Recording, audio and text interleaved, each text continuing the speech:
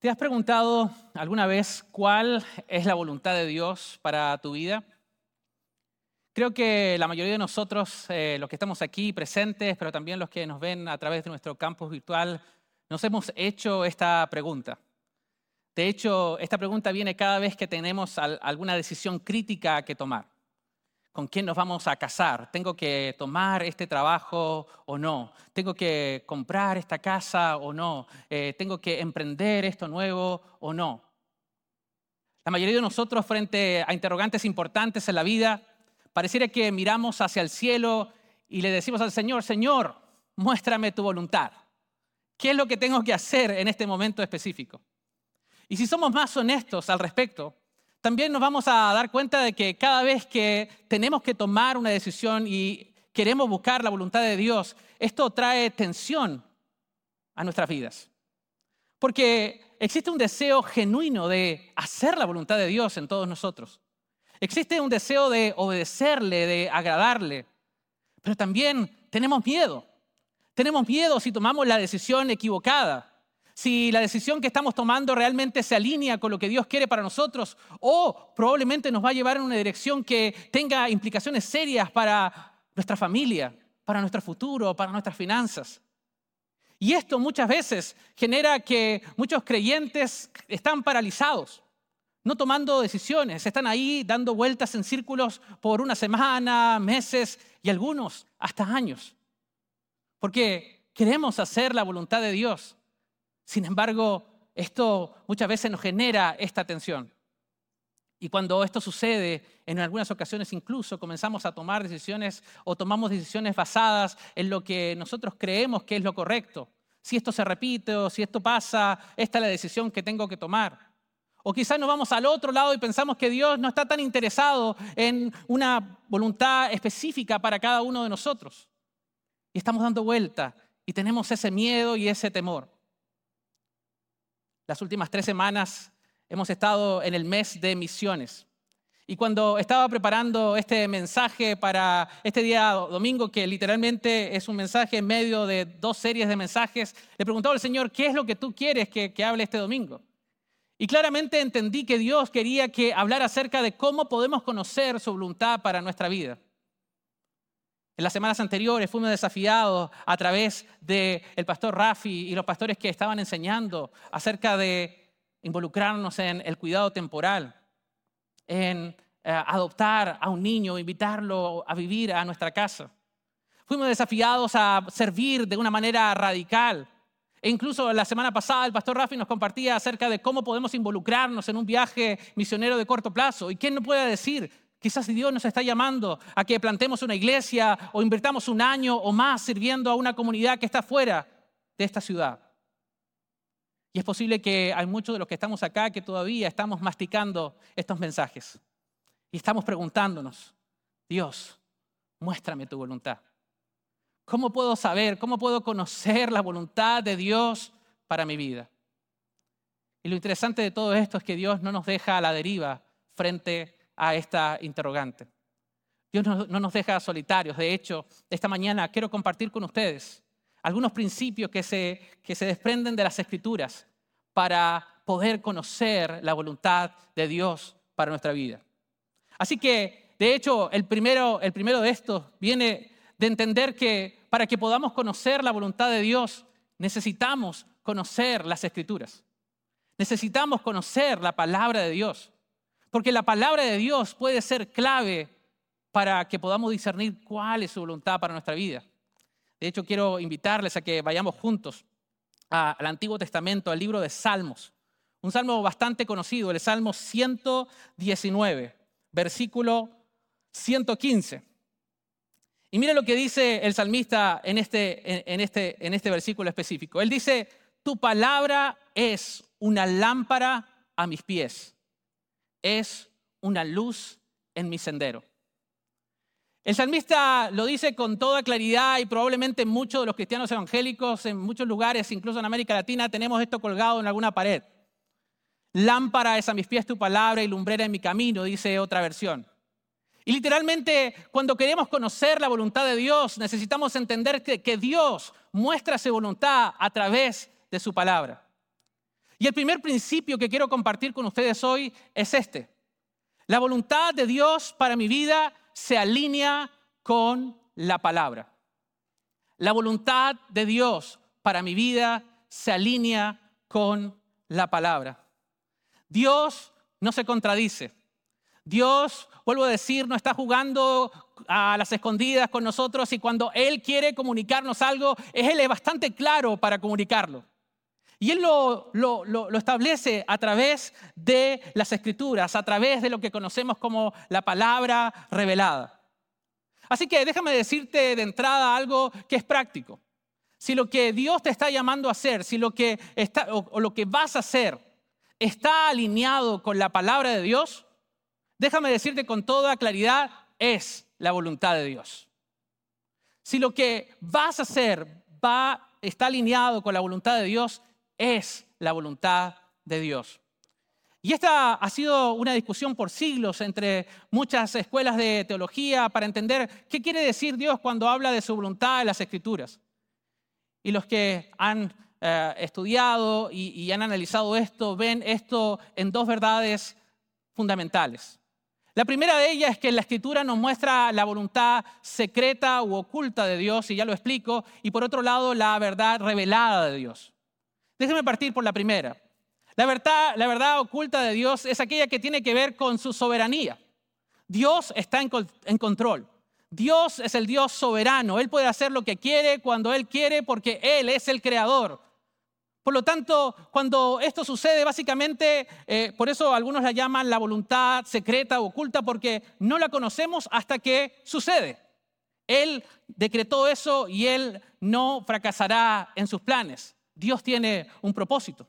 De hecho, eso es lo que dice el profeta Isaías en el capítulo 46, si ustedes me acompañan en la lectura, versos 9 y 10. Dice esto: recuerden las cosas pasadas, aquellas de antaño. Yo soy Dios y no hay ningún otro. Yo soy Dios y no hay nadie igual a mí. Yo anuncio el fin desde el principio, desde los tiempos antiguos, lo que está por venir. Yo digo, mi propósito se cumplirá y haré todo lo que deseo. Esta es la voluntad de Dios soberana. Dios va a hacer lo que Él quiere cuando Él lo quiera. Y nosotros no tenemos control acerca de esto. Pero por otro lado está la voluntad revelada de Dios. Y la voluntad revelada de Dios es lo que Él ya ha comunicado a través de las Sagradas Escrituras. ¿Y cómo sabemos cuál es la voluntad de Dios? Bueno, algunos de nosotros hemos escuchado en innumerables ocasiones que nosotros estamos llamados a amar a Dios y amar a nuestro prójimo. Que necesitamos perdonar a los que nos ofenden, incluso pedir perdón a aquellos que hemos ofendido. La Biblia nos enseña que tenemos que incluso poner la otra mejilla, que no tenemos que murmurar, que no tenemos que mentir, que no tenemos que asesinar. Y hay una innumerable lista, que tenemos que ser luz, que tenemos que ser sal. La Biblia lo dice de manera clara y directa. Esta es la voluntad de Dios revelada. Y es aquí donde nosotros necesitamos abrazar esta verdad para nuestra vida. Porque si la voluntad de Dios para mi vida se alinea con las Escrituras, la pregunta que viene intrínsecamente es: ¿estamos leyendo las Escrituras? ¿Estamos acercándonos a la palabra de Dios con intencionalidad para encontrar su voluntad para nuestra vida? ¿Cuándo fue la última vez que tomamos nuestra Biblia? ¿Cuándo fue la última vez que nos dedicamos de manera intencional para escudriñar las Escrituras y encontrar al Dios que está en ellas? Si lo que vamos a hacer está alineado con la palabra de Dios, es la voluntad de Dios. Porque la voluntad de Dios para mi vida se alinea con la palabra. Otro aspecto de la voluntad de Dios tiene que ver con que básicamente lo que Jesús mismo lo declara en el Evangelio de Juan, capítulo 17.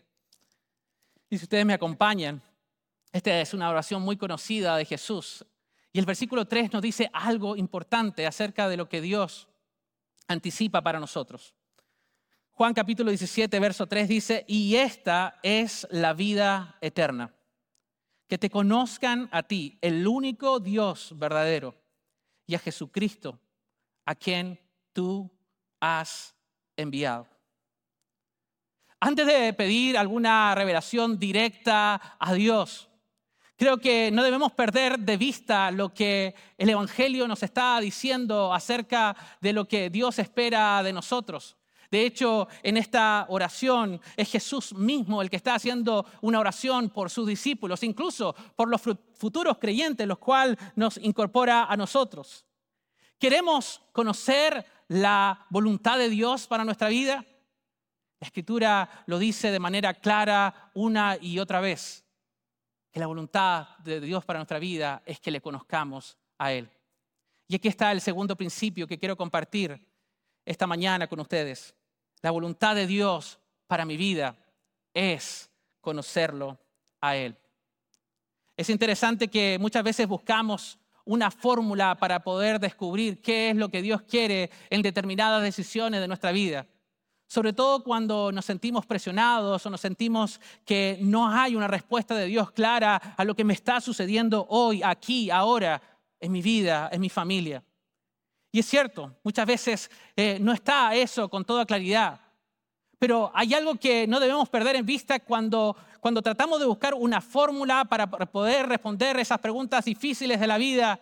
Nos estamos perdiendo algo tan importante para Dios. Y eso es conocerlo a Él. ¿Quieres saber cuál es la voluntad de Dios para tu vida? La voluntad de Dios para nuestra vida es que lo conozcamos. De hecho, es fácil decir para muchos de los que hemos caminado el camino de la fe por algunos años, pero Miguel, yo conozco a Dios. Yo entregué mi vida a Dios hace 2 años, hace 5 años. Yo conozco a Dios desde que soy un niño. Yo lo conozco.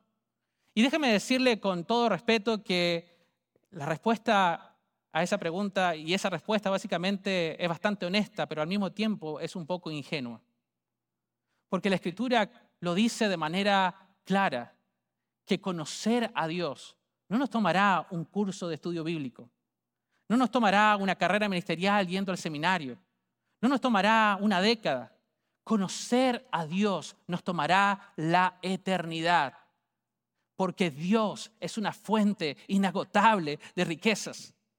Vamos a conocerle a Él y vamos a seguir conociéndole porque Dios es infinito. Dios es una fuente inagotable de riquezas. Entonces la pregunta es, ¿hemos estado siendo intencionales en conocerlo? ¿O simplemente hemos estado siguiéndolo porque queremos tener los favores que podemos obtener de Él? ¿Estamos interesados en su persona? ¿Estamos interesados en su carácter? ¿O necesitamos una respuesta urgente en nuestra vida que nos quite esta desesperación que tenemos, de esta paralización que tenemos hoy en nuestra vida? ¿Realmente estamos interesados en conocerle a Él? Esto no está ahí en la pantalla, pero Jeremías capítulo 9, versículo 24 dice, si alguien ha de gloriarse, que se gloríe en conocerme y comprender que yo soy el Señor, que actúa en la tierra con amor, con derecho y justicia, pues es lo que a mí me agrada, afirma el Señor. La voluntad de Dios es que lo conozcamos. La voluntad de Dios es que lo persigamos, que anhelemos su presencia. De hecho, me gusta mucho lo que Pablo escribe a los Filipenses en el capítulo 3, versos 10 y 11. Y él dice de esta manera, lo he perdido todo con el fin de conocer a Cristo. Y continúa diciendo, y experimentar sus sufrimientos y experimentar el poder de su resurrección. Pablo dice, lo he perdido todo con el fin de conocer a Cristo. Esto me recuerda otra parábola del Evangelio, de aquel hombre que encontró en un terreno una piedra de gran precio, que cuando la descubrió, se dio cuenta de lo que había descubierto era algo demasiado valioso, que lo volvió a enterrar, se fue, vendió todo lo que tenía, juntó todos sus recursos y compró esa tierra, porque esta era la perla de gran precio. A veces me pregunto en mi propia vida y pienso, ¿cuántas veces yo he priorizado conocer a Dios en mi vida? ¿Cuántas veces me he acomodado simplemente porque nací a lo mejor en una cultura cristiana, en una familia cristiana, y he sido negligente en buscar y conocer más a Dios? La voluntad de Dios para mi vida es conocerlo. Así que si lo que vas a hacer implica conocer más el carácter de Dios, implica más conocer la persona de Dios, déjame decirte que esa es la voluntad de Dios. Esa es la voluntad de Dios para nuestra vida. Porque la voluntad de Dios para nuestra vida es conocerlo a Él. Otro aspecto de conocer la voluntad de Dios para nuestra vida tiene que ver con que lo que hagamos, si esto está alineado con la voluntad de Dios, glorificará a Dios. Me gusta mucho el pasaje, de hecho, de Primera de Corintios, capítulo 10, verso 31. Si ustedes me acompañan, Pablo está dando algunas instrucciones aquí y al final él dice, en conclusión, ya sea que coman o beban o hagan cualquier otra cosa, háganlo todo para la gloria de Dios. El apóstol Pablo aquí está enseñando y entregando aspectos importantes y prácticos a la iglesia en Corinto. De hecho, unos versículos antes, él les habla de la libertad que tenemos.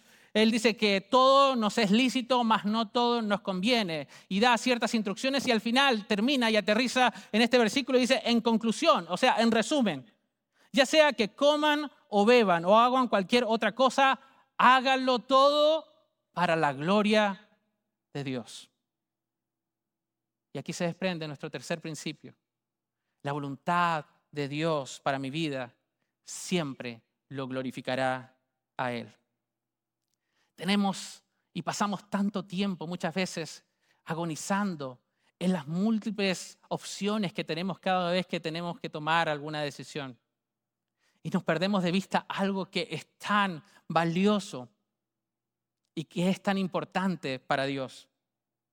A Él le importa menos el camino que elegimos y mucho más el cómo y por qué lo elegimos. En otras palabras, si nos convertimos en un médico, un arquitecto o un trabajador, a Dios le importa qué clase de médico, qué clase de arquitecto, qué clase de trabajador vamos a ser. Si vamos a tomar alguna decisión para emprender algún negocio, lo que a Dios probablemente le importa más es qué clase de empresario voy a ser y qué valores voy a vivir en ese entorno. A Dios no creo que le interese el código postal donde vivimos o le interese tanto de qué color pintamos las paredes. A Dios le interesa más cómo vamos a tratar a nuestros vecinos, si vamos a actuar con generosidad, si vamos a tenderle la mano a aquellos que lo necesitan. Porque cuando hacemos la voluntad de Dios y esto glorifica a Dios, es la voluntad de Dios para nuestra vida. Esto lo pude experimentar de manera personal hace 18 años atrás. Vine a estudiar aquí a la ciudad de Dallas y me estaba a punto de graduar y quedaban pocos meses para terminar la carrera y comencé a tener una ansiedad terrible. Porque aquello que me había proponido venir a hacer aquí lo estaba logrando, pero no tenía idea qué iba a pasar con mi vida después de la graduación.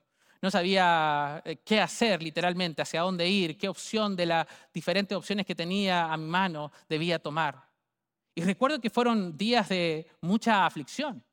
Fueron días de bastante lucha y un día un misionero que trabajaba para una organización que traduce la Biblia me invitó aquí en Duncanville. Y me invitó a su casa, cenamos y me hizo la pregunta, Miguel, ¿cómo estás? Y abrí mi corazón con él y le dije, la verdad que estoy ansioso, estoy confundido.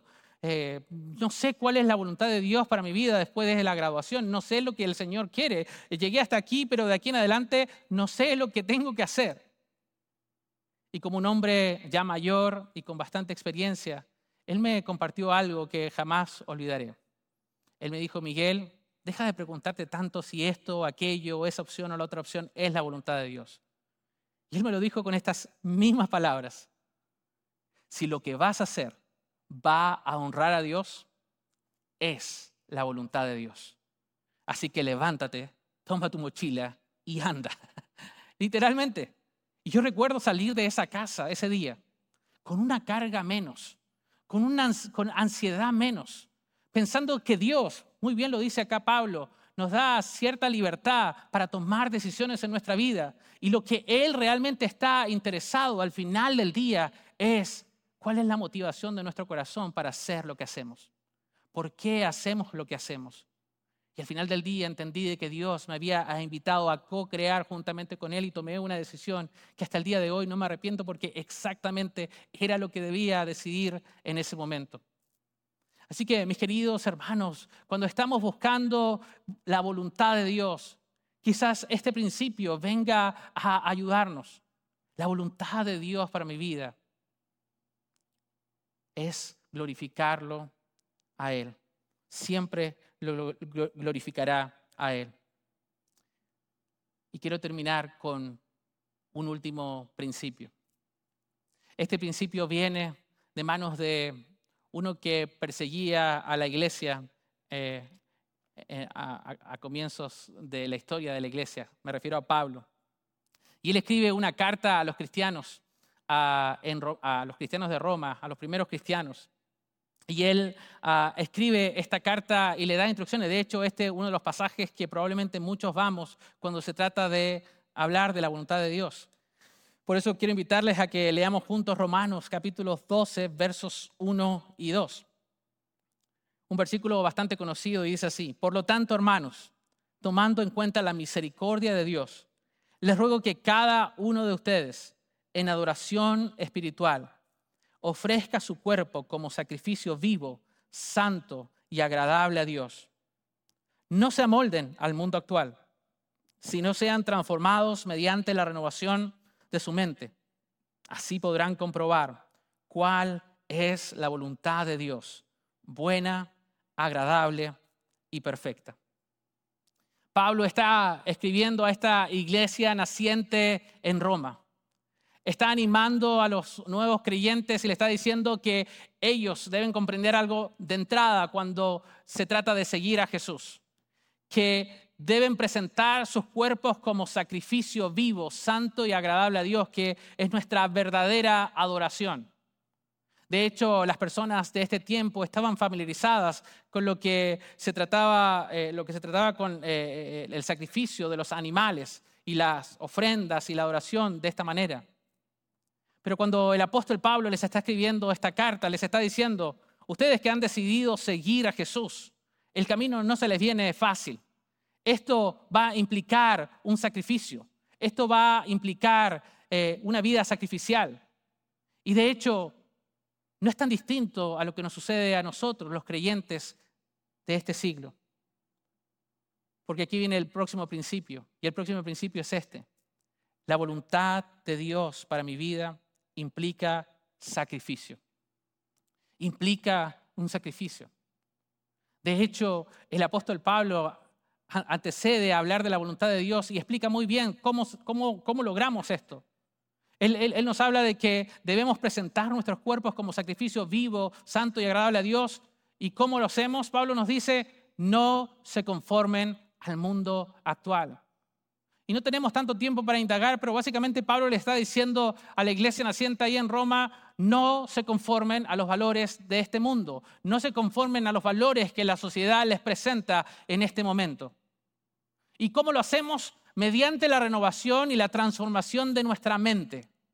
Pablo dice que debemos ser renovados en nuestra mente, mediante la transformación de nuestra mente. Otra versión dice: cambia tu manera de pensar y cambiará tu manera de vivir.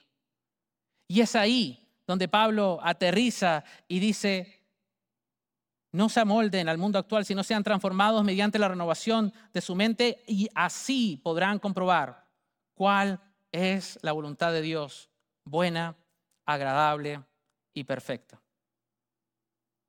La voluntad de Dios muchas veces está en conflicto con nuestra propia voluntad. La voluntad buena, agradable y perfecta de Dios a veces entra en tensión con nuestra propia voluntad. Vivimos en un mundo hedonista que privilegia el placer y la satisfacción.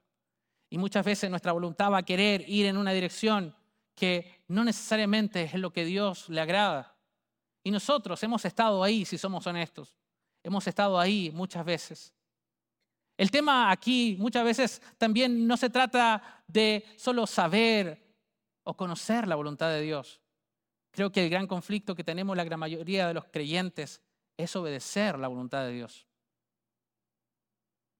Conocer y obedecer. He ahí el dilema. He ahí el dilema que tenemos la mayoría de nosotros.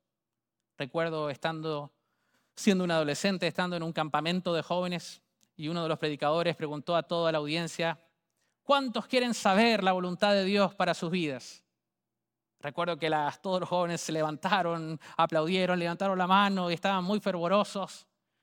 Le dijo: tomen asiento. No esperaba una respuesta tan fuerte, tan viva. Y luego les hizo la pregunta: si ustedes pudieran saber ahora mismo la voluntad específica de Dios para sus vidas, y esta implicara un alto costo personal y un sacrificio alto que deban pagar, ¿cuántos estarían dispuestos ahora de obedecer la voluntad de Dios? El auditorio enmudeció y unas tibias manos se levantaron aquí y por allá. Pero básicamente esto nos comunica lo que sucede en nuestros propios corazones y en nuestras propias mentes. Todos estamos interesados en conocer la voluntad de Dios. Todos queremos saber la voluntad de Dios, pero si la sabemos, ¿estamos dispuestos a obedecerla? ¿Estamos dispuestos a caminar aunque este implique un alto costo o un sacrificio? El desafío es aquí grande, porque la voluntad de Dios para mi vida implica un sacrificio. Así que si lo que vamos a hacer implica un acto de sacrificio, es la voluntad de Dios. Porque la voluntad de Dios para mi vida implica un sacrificio. Déjame preguntarte, al terminar este mensaje, ¿qué es lo que Dios está hablando hoy a tu vida? ¿Cuáles son las decisiones hoy día que estás tomando en tu vida que te quitan el sueño, que te embarga el temor, te embarga la incertidumbre, que no te deja pensar en lo que viene? Hay un profundo deseo en la mayoría de nosotros de agradar a Dios, de obedecerlo, de hacer su voluntad, pero nos sentimos muchas veces paralizados. Y estoy convencido de que en este auditorio y en los que nos ven en nuestro campus virtual, hay muchos que han estado detenidos y paralizados, dando vuelta en círculos por días, algunos por meses y algunos por años, sin poder tomar una decisión, porque hay un deseo de hacer la voluntad de Dios, pero no tenemos una dirección clara hacia dónde ir. Y no tengo ninguna duda que incluso el enemigo ha venido a nuestro oído a susurrarnos que no damos la talla, de que no somos dignos. El enemigo ha venido probablemente a susurrarnos nuestro pasado, nuestro presente, de que no somos personas perfectas, que no tenemos las circunstancias perfectas. Y es posible que él tenga razón, porque no somos las personas perfectas, ni vivimos las circunstancias perfectas, y no sé si hay alguno aquí que pueda decir: yo vivo las circunstancias perfectas en mi vida, porque estoy casi convencido de que nadie está en ese estado hoy día. Pero lo que sí sabemos es que tenemos un Dios perfecto, que puede usar gente imperfecta, que cuando le obedece hay un cambio y podemos hacer su voluntad. ¿Y por qué lo sé? Porque yo creo que Dios usa a gente imperfecta en situaciones imperfectas para hacer su perfecta voluntad. Dios usa gente como tú y como yo, quebrados, rotos, con un montón de oscuridades, con un montón de cosas que probablemente todavía estamos tratando de resolver. Dios usa gente con familias imperfectas, circunstancias imperfectas, pasados imperfectos, presentes imperfectos. Pero Dios, a pesar de eso, hace su perfecta voluntad. ¿Y esto cómo lo vemos? Lo vemos en el Evangelio. Porque nuestro Dios, que nos amó tanto, nos encontró cuando nosotros estábamos perdidos. Nuestro Dios vino en persona a nuestro mundo, se hizo como uno de nosotros, caminó por esta tierra y Él sí que vivió una vida perfecta. Él sí que vivió una vida perfecta para darnos el camino hacia la vida eterna. De hecho, en el Evangelio vemos que Jesús, al cumplir la voluntad de Dios, se alineó con lo que hoy conocemos como las Escrituras, con lo que habían dicho por siglos antes los profetas. Y Él se alineó a lo que ya estaba establecido por Dios. En Jesús podemos ver que había un deseo de conocer al Padre. Vemos a Jesús normalmente saliendo a orar, a buscar a Dios. De hecho, en muchas ocasiones vemos a Jesús, diciendo, yo no hago lo que yo quiero, yo hago lo que el Padre me envió que yo hiciera. En el Evangelio vemos que podemos cumplir la voluntad de Dios para nuestras vidas. Porque cuando Jesús va a bautizarse con Juan el Bautista, se abren los cielos. Jesús estaba haciendo lo que el Padre le había enviado a hacer y se abren los cielos y de los cielos viene una voz que dice, este es mi Hijo amado, en el cual tengo complacencia. Y para Jesús, hacer la voluntad de Dios implicó un sacrificio. Y ese sacrificio fue ir a la cruz y allí clavar tus pecados, mis pecados, clavar tu culpa, mi culpa, para que nunca más el enemigo venga a nuestra mente a recordarnos nuestro pasado. Porque cuando el enemigo viene a recordarnos nuestro pasado, nosotros le podemos recordar su futuro. Cuando el enemigo viene a recordarnos nuestro pasado, nosotros podemos recordar lo que Jesús hizo en la cruz por nosotros. Y hoy día es tiempo para que nosotros respondamos. ¿Quieres conocer la voluntad de Dios para tu vida? ¿Qué es lo que te da miedo de dar los pasos que Dios te está diciendo que des hoy día? Es posible que para algunos de los que estamos aquí esta mañana y para los que nos están viendo, el acto de obediencia a la voluntad de Dios es simplemente decirle, sí, yo quiero que tú seas el Señor y Salvador de mi vida. Quiero que tú gobiernes mi vida y quiero caminar contigo. Y si tú eres uno o una de ellas, en unos minutos vamos a tener pastores y líderes que con mucho gusto quisiéramos acompañarte en ese viaje de darte la bienvenida a la familia de la fe. Quizás para algunos de los que están aquí, el acto de obediencia a la voluntad de Dios es mostrar públicamente que hemos decidido abrazar el Evangelio de Jesucristo y caminar con Él. Y decirle sí y bautizarte. De hecho, tenemos toallas, tenemos ropa y tú puedes decir ahora, aquí. No tienes que esperar hasta mañana, hasta la próxima semana. Hoy día puedes decirlo y gritarlo a los cuatro vientos que quieres morir a tu vieja naturaleza y resucitar a una nueva. Yo no sé lo que Dios te habló esta mañana, pero sí sé lo que Dios me habló a mí esta semana mientras preparaba este sermón. Y hubieron momentos en medio de esta preparación donde yo tuve que literalmente cerrar mis ojos y decirle, Señor, ayúdame a mí a hacer esto que voy a predicar el domingo. Si lo que vas a hacer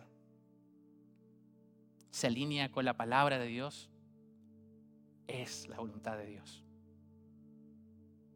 Si lo que vas a hacer implica conocerlo a Él, es la voluntad de Dios. Si lo que vas a hacer honra a Dios, trae gloria a su nombre, es la voluntad de Dios. Y si lo que vas a hacer implica un sacrificio, es muy probable que sea la voluntad de Dios. Déjame orar y pedirle que el Señor nos invite hoy día y nos ayude a tomar una decisión. Cerremos nuestros ojos. Y te quiero hacer esta pregunta. ¿Qué es lo que Dios te está llamando a hacer hoy en tu vida? lo que el Señor te está llamando está alineado con las Escrituras? ¿Implica conocerlo? ¿Lo glorifica a Él? ¿Implica un alto costo y sacrificio? Gracias, Dios, por hablarnos antes de tiempo, a tiempo y después de tiempo. Confiamos que tu palabra es verdad. Y hoy día la recibimos con humildad. Y desde el fondo de nuestro corazón te decimos: Dios, queremos hacer tu voluntad. Si hay un deseo en nuestra vida, es poder agradarte, es poder honrarte. Y hoy como iglesia, y todos los que nos escuchan hoy, oramos y decimos: Dios, ayúdanos a hacer tu voluntad. Ayúdanos a pagar el precio. Ayúdanos a ser intencionales en la manera como te buscamos. Y yo oro, Dios, para que tú nos des convicción hoy día, para que podamos tomar las decisiones que nos lleven a hacer tu voluntad revelada en el nombre de Jesús. Gracias por este tiempo. Oramos esto en el nombre de Jesús.